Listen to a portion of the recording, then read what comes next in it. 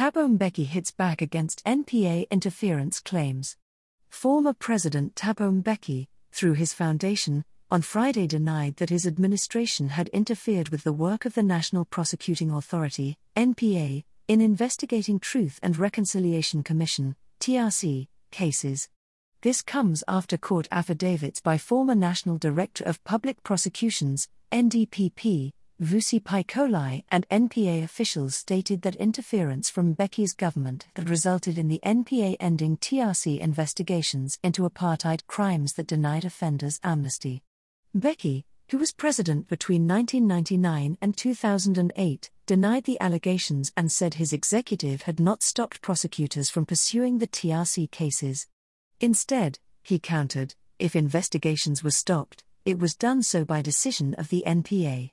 There is no record of a single instance when the NPA stopped investigating and prosecuting any case on account of so-called executive interference, at least not during the period 1999 to 2008.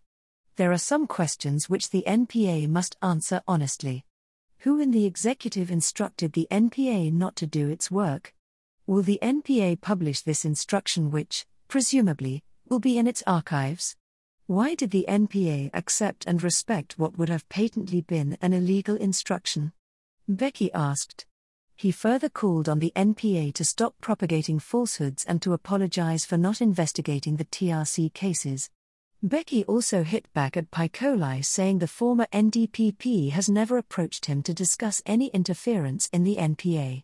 Mbeki said Pikolo portrayed himself as an independent and principled NDPP who defied an all-too-powerful President Mbeki, who was supposedly hell-bent on stopping him from investigating and arresting the late former National Commissioner of Police, Jackie Selebi. Backdoor amnesties. Mbeki also denied that his government was involved in backdoor amnesties, which sought to give political prisoners the opportunity to apply for amnesty after they were not able to do so with the TRC Amnesty Committee. What happened in this regard is that years after the dissolution of the TRC, some prisoners approached the government arguing that they had been imprisoned for political activities, and were therefore political prisoners, but had not had the opportunity to apply for amnesty with the TRC. The government thought that rather than ignore these approaches, it should institute a process akin to what was pursued by the TRC Amnesty Committee to allow these prisoners to make presentations, Mbeki said. He explained that the president would then have used his constitutional powers to decide whether or not to grant amnesty. However, he added that the process did not go ahead because the courts had ruled that such a process would violate the TRC Act. Mbeki said people conveniently forget that the African National Congress was one of the architects of South Africa's constitution.